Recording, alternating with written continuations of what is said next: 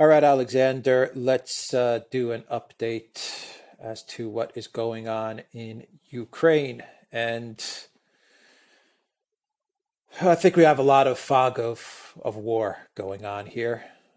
We got more statements from Prigozhin. We've got rumors of Zaluzhny's, let's just say his no-show at a NATO meeting. The Russians continue to hit Ukraine military facilities and weapons depots and stuff like that. I imagine these are all the facilities that Ukraine is going to draw on for the big offensive. And then, of course, you have the big offensive where Zelensky told the BBC the other day that he needs some time now for the offensive. Prigozhin says that Zelensky is being clever, and we've already got the offensive. There's just all kinds of a fog of war, and the Kremlin is absolutely silent. Yes, I mean absolutely silent. Yes. Actually, since the most interesting thing is that there was, according to the Kremlin, an assassination attempt on the president of the Russian Federation, and I don't think Putin has addressed that at all, which is pretty incredible. Yes, when you think about it. It is incredible, and bear in mind that next year Russia has presidential and parliamentary elections coming. I don't think there are many governments in the world which, faced with a situation like this, would be maintaining this incredible disciplined silence to the extent that the Russian government is, and would be getting away with it, because the Russian government is getting away with it. I mean, I am incredulous. I'm exasperated by it because, as you said, there's a huge amount of fog of war and uncertainty and bizarre things going on. I mean, we'll talk about how bizarre some of the things that are happening actually are. But, very bizarre things going on. And yet, as you correctly say, the Kremlin remains completely silent. I mean, Peskov did give an interview to television. He did say that they're continuing with their special military operation. They will carry it out in their own slow, gradual, incremental way in order to prevent devastation and too many people being killed. He said, that Prigozhin and Bakhmut, well, it's not up to him. It's up to Prigozhin, basically, whether Wagner stays or goes in Bakhmut. But basically, he really didn't say very much. Didn't really talk about the assassination and attempt which the Russians allege took place. And Putin himself, as you say correctly, has not even addressed this issue at all. I mean, it's as if nothing like that happened. But let's talk about the situation on the ground. And I'm going to suggest this. I think that over the last 24 hours, we have vast amounts of fog. But go on. I'm sorry to interrupt you, but as you address the situation on the ground, can you also address if the silence from the Kremlin invites more aggression from the collective West? It does. It does invite aggression from the collective West, and at the same time, I think it creates uncertainty in the collective West. So on the one hand, I think many people in the West say, well, this silence from Putin, this silence from the Russians shows that we can go on doing all sorts of extreme things with Ukraine. And, there's no reason, therefore, to hold back. I think there are people who say that. But I also think that there are other people who find this all very inscrutable and who are finding it stressful. They're saying, what are the Russians going to do? They're left guessing all the time about Moscow's next moves, Putin's next moves. And I think this is actually having an effect on nerves. And we're going to talk about this because more than anything else, and I'm going to talk about briefly the situation on the ground, but we are now in a war of nerves. And it's beginning to take a toll on everybody. It's affecting Prigozhin himself, by the way, but we are in a war of nerves. Now, about the situation on the ground, we have a little bit of more information. I mean, we had quite a lot of information coming out of Bakhmut itself. This is the town. yesterday and this morning.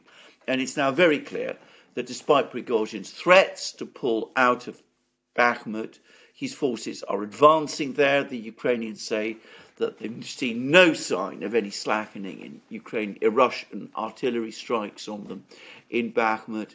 The Wagner forces have apparently captured more territory, and there's a Russian soldier who's in Bakhmut, a Wagner organization soldier. He's told Novosti, which is a big Russian news agency, there's only 740 meters to go. We've only got 740 meters to go, and we've taken all of Bakhmut. And, the Russians, bear in mind, are advancing between 130 meters and 200 meters a day, according to Prigozhin himself. So it doesn't seem as if there's very much left to take. What we were getting yesterday and the day before, and a lot of this comes from Prigozhin himself, lots of talk, lots of reports appearing in the media as well in the West about Ukrainian counterattacks on the flanks. It's not entirely easy to make much sense of that, but my overall sense is, my own personal view is, at the moment, these look to be part of the ebb and the flow of the fighting around Bakhmut. They're no different in substance from what's been happening around Bakhmut for some time. It doesn't look to me as if what the Ukrainians have achieved by these counterattacks amounts to very much or is changing the situation in the town itself. Whereas, as I said, the Wagner forces still seem to be advancing. So that's Bakhmut. That's all I think we can say about that. Lots of Russia's reports about Russian advances in other places. Situation in Avdiivka looks very bad for Ukraine. I've just seen a map produced by the Rebar Collective. It looks like Avdiivka is all but encircled. And, that's even more encircled than Bakhmut has been. Lots of reports about a bitter battle in a place called Belogorovka. Lots of Russian missile strikes and drone strikes. I mean, the Russian drone and missile campaign has very heavily intensified over the last couple of weeks. But as I said, I don't think we can piece everything together. The big news is that Zelensky's come out, he's given an interview with the BBC. He says Ukraine is postponing its offensive. Zaluzhny is refusing to speak to NATO officials. And as far as I can see, General Syrsky, who's the ground forces commander, has basically gone absent from the battlefronts. Instead of touring the battlefronts in Zaporozhye, where this offensive is supposed to be happening, he's basically made himself the local commander of the Ukrainian forces in Bakhmut, where he seems to be fighting his own private war with Prigozhin. So essentially, what the Ukrainians are saying is, we don't want to carry out this offensive now. We haven't got enough men. We don't have enough machines. We're being hammered by the Russians. We've got all of these missile strikes going on. We want to have an awful lot more of everything. We want aircraft. We want surface-to-air missiles. We can show you what we can do. We shot down a Kinzhal missile over Kiev, except it's been denied by their own air defense forces. The mayor of Kiev, Vitaly Klitschko, was showing the remnants of what he said was a Kinzhal missile. Everybody could see immediately that it wasn't, that it was a Russian bomb, not a missile at all. But anyway, that's what the Ukrainians are doing. And as I said, Syrsky is absent without leave. He's now basically the tactical commander in Bakhmut, and Prigozhin and Zaluzhny isn't answering calls. There was rumours flying around yesterday that both of these generals had been killed. I don't believe it. I think they're both far too embarrassed to talk with Western officials at the moment. And in Syrsky's case, he clearly doesn't want to be seen in any way associated with plans for an offensive, which he clearly doesn't believe in. So that's I think, where we are. And I also get the impression that the Western governments on their part are furious about this. They were promised the offensive, they gave their tanks, they gave their infantry fighting vehicles in return for a promise of an offensive. They're not getting this offensive, and they're very, very angry. And we see lots of indications of this in all sorts of places. Bloomberg is now saying we gave all of these weapons to Ukraine. They got all that they wanted. Borrell is saying it. They've got all that they need. Blinken is saying it. They've got all that they need. We've also provided them with all this training. And here they come back and they say it's not enough. Whoever gets as much as they want before launching an offensive.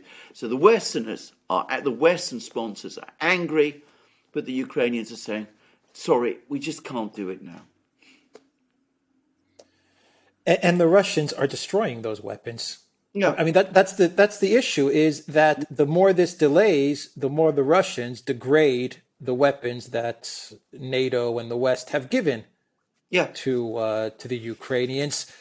Do you think that, and this is a huge hypothetical, do you think that the collective West, they want Ukraine to do this offensive, knowing that they're going to lose, so that they can then say, Ukraine launched the offensive, they lost, that's that. And it gives them the political cover, not the military cover. It gives them the political cover because everything is being decided on a political level. You did your live stream on Locals yesterday evening, and everyone should find us on Locals and join our Locals. But you did your exclusive live stream, and one of the questions from one of the viewers was whether this conflict is being run on a political level more than a military level. And I was listening to it, and I'm like, yeah, I think it's like 90% of it is now on a political level. So do you think this is, maybe I'm being cynical, maybe I'm throwing a huge hypothetical out there, but perhaps as a politician, if you're in the US or you're in Brussels, you say, just do the offensive. If you win, great, great. If you lose, I can then go back to my people and say, look, we gave them the money, we gave them the weapons, they failed. Let's talk about Taiwan. I don't know. What more can we do? I mean, this is the other thing. Is the Bloomberg article actually makes exactly that same point. I mean, the West can't give more. They're absolutely up to the limit. They're not in a position to give more. We've given all these weapons. We've given it all this material. If Ukraine can't win with all that, then realistically, we have no choice but to wash our hands of this business. And if the Ukrainians, with all that we've given, don't launch their offensive, we're also going to wash our hands of this business. I mean, you're getting some comments to that effect also. The Americans are apparently telling the Ukrainians, look, if you don't want to launch your offensive, then sit down and negotiate with the Russians. I mean, we've done all we can. We can't be expected to do more. We brought you to this point. We've given you a year when you wouldn't have survived without our help, without a year. And, you've got Borrell saying that. We've got Avril Haines, the Director of National Intelligence in the US, saying that they couldn't keep going for more than a few days without our help. If you can't win, just admit it, accept you've lost, talk with the Russians, and let us go about our business. And that is exactly what, in effect, they're saying. They don't want to have the Ukrainians turn round, I think, at this moment in time, and call off the offensive, because the Western public have been prepared for this offensive. But if it doesn't succeed, well, we've done what we can. We now move on to other matters. Yeah, that may be why Zaluzhny is in hiding. No. I mean, maybe he realizes, I'm going to get blamed for all of this. I'm going to be the fall guy, so I don't want to be the fall guy. Well, exactly. I mean, that is exactly what it's all about. That's why Syrsky has exiled himself to Bakhmut and Konstantinovka, where he is, so that he's not in a position where he has to take phone calls. because he can say, I'm dealing with the fight in Bakhmut. I don't want to be involved in Zaporozhye or any of these places. And in Zaluzhny's case, that's exactly what it is. I mean, he doesn't want to participate in these meetings. It's not because he's dead. He doesn't want to answer questions. He doesn't want to be put in a position where Western officials ask him, where is this offensive? When are you going to launch it? What is going to happen? He doesn't want to answer those questions. He's embarrassed to. So that's what we have at the moment. And you have Zelensky, who's the front man. He's going out telling everybody, well, we're going to postpone this offensive for just a little. We're not quite ready there. But if we launch it now, we're going to suffer thousands of casualties. Since when has Zelensky been bothered about Ukraine suffering thousands of casualties? Now he is worried about it, or so he says, so he tells the BBC. So we can't launch this offensive now. It would be too costly. So we're postponing it until we're stronger. But of course, as you rightly said, they're not going to get stronger. The West has nothing more to give, essentially. Well, there's some Leopard 1s coming. There's the 30 Abrams tanks coming in the fall, but that's essentially it. There's the Storm Shadows. We're going to discuss that in a separate program. They're not going to change anything fundamentally. So there's nothing big additional coming.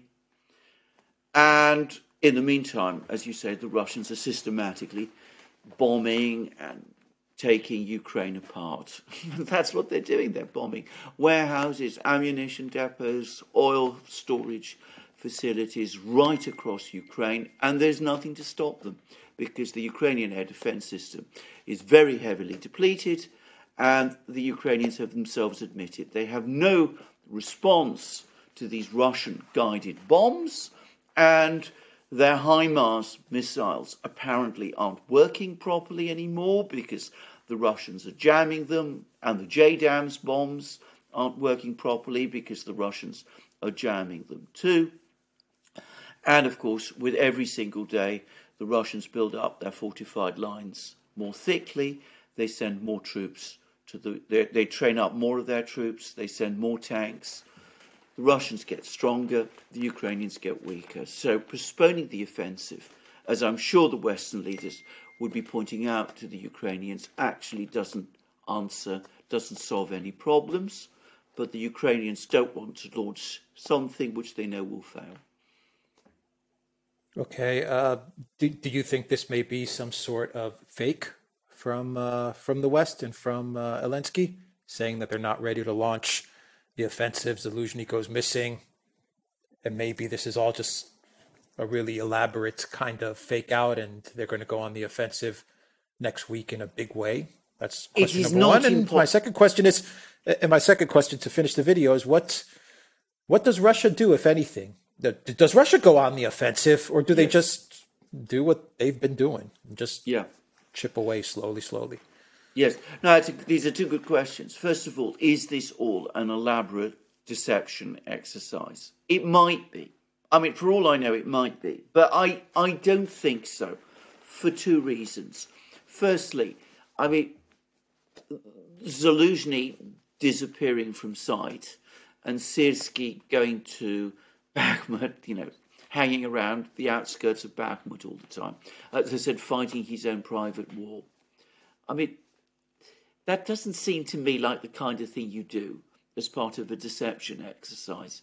And everything that we know about the state of the Ukrainian military is consistent with what you would expect if the Ukrainians really had their doubts and wanted to postpone things. I just don't think that this is a deception exercise. I think that this is the truth, that the Ukrainians do have their doubts.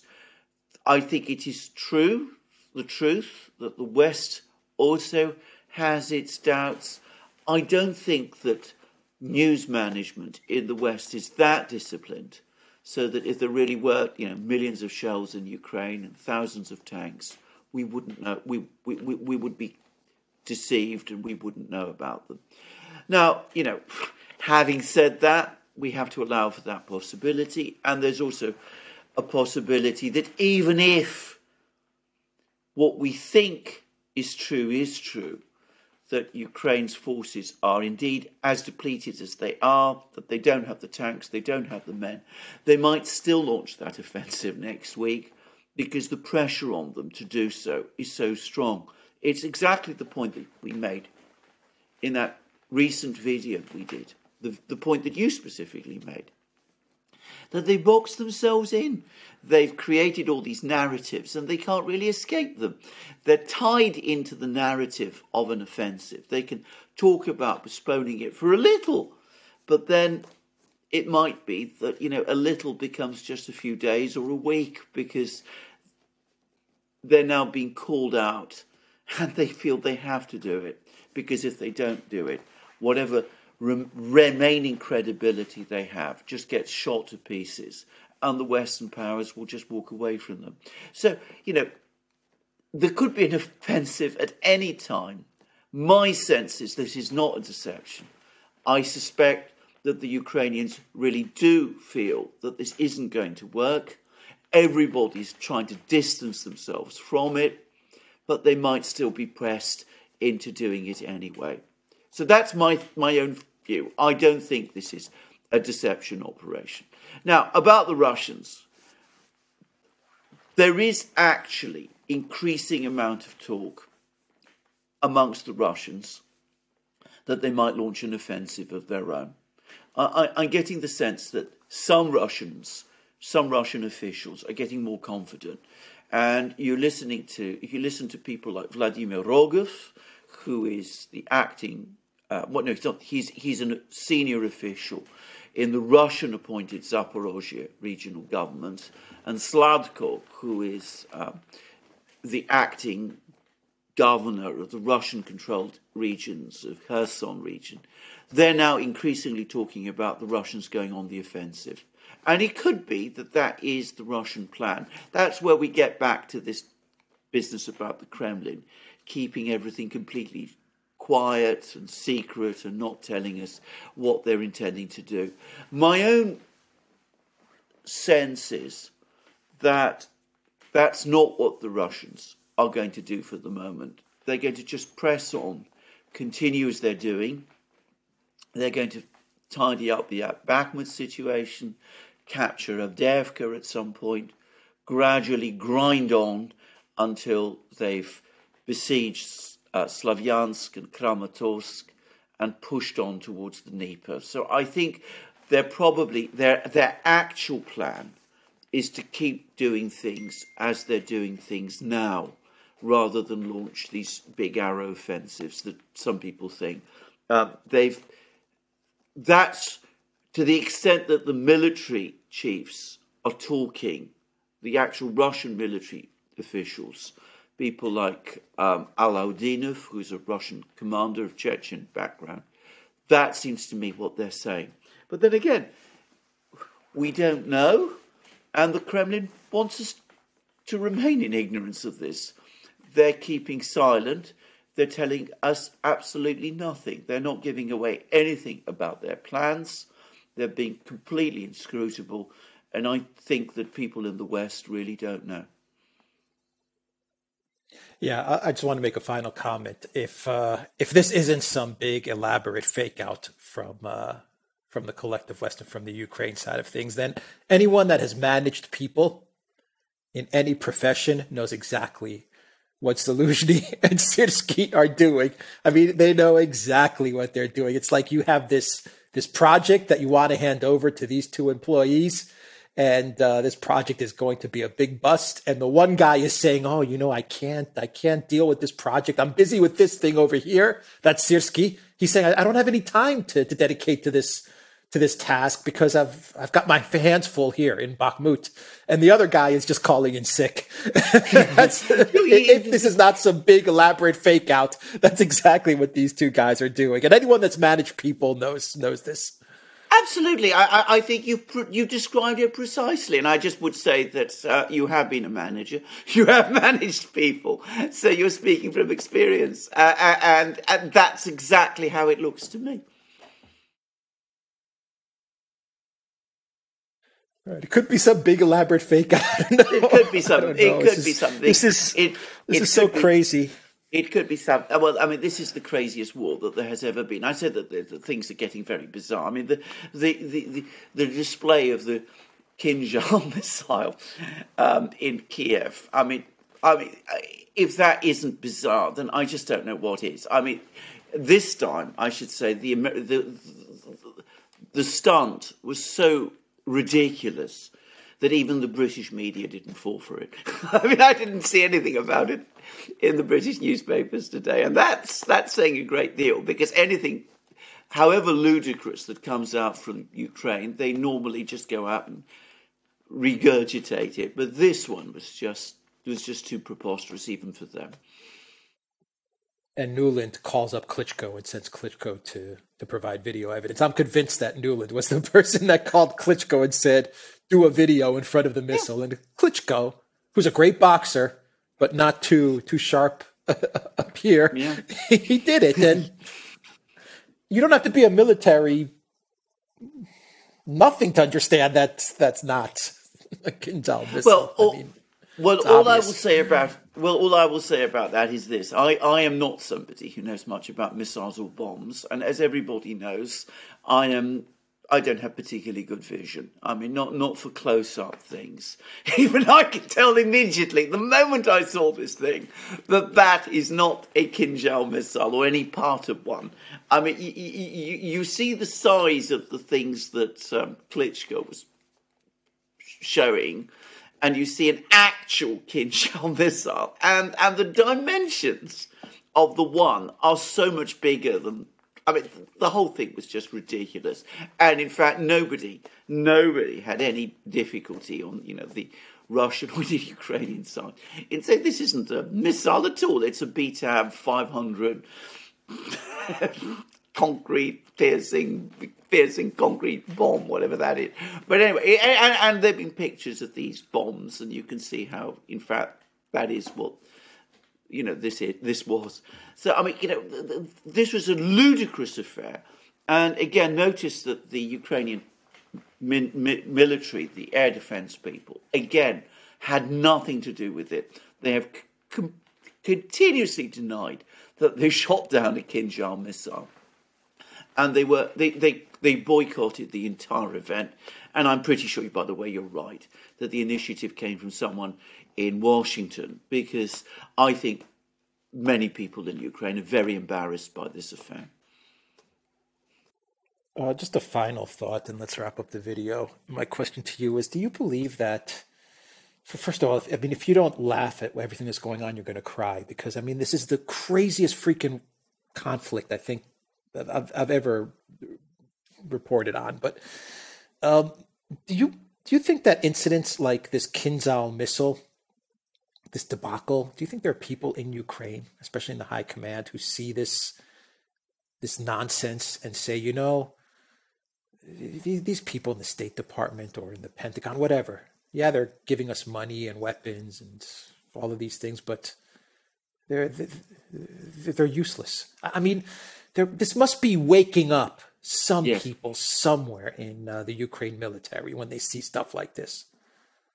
I've no doubt you're absolutely right about that. I mean, I get to make a prediction, which is that when all this is all over, there will be a massive backlash against the West in Ukraine, and you will see many of these Ukrainian military commanders feeling very betrayed and very angry about the way in which they've been used, and they will see the West for what it really was, that it led them and Ukraine up the garden path, the primrose path, as has been referred to, and you can easily see some of these people changing their political stances completely.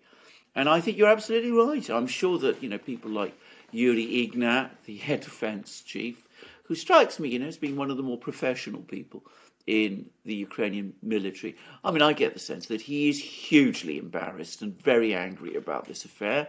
And if it's come from Washington, which I suspect it has, this whole ridiculous display that we saw yesterday, I mean, he must be absolutely seething about it. All right. TheDuran.locals.com. We are on Rumble, Rockfin, Odyssey, BitChute, and Telegram, and go to the Durad shop. 10% off. Use the code GOODDAY. Take care.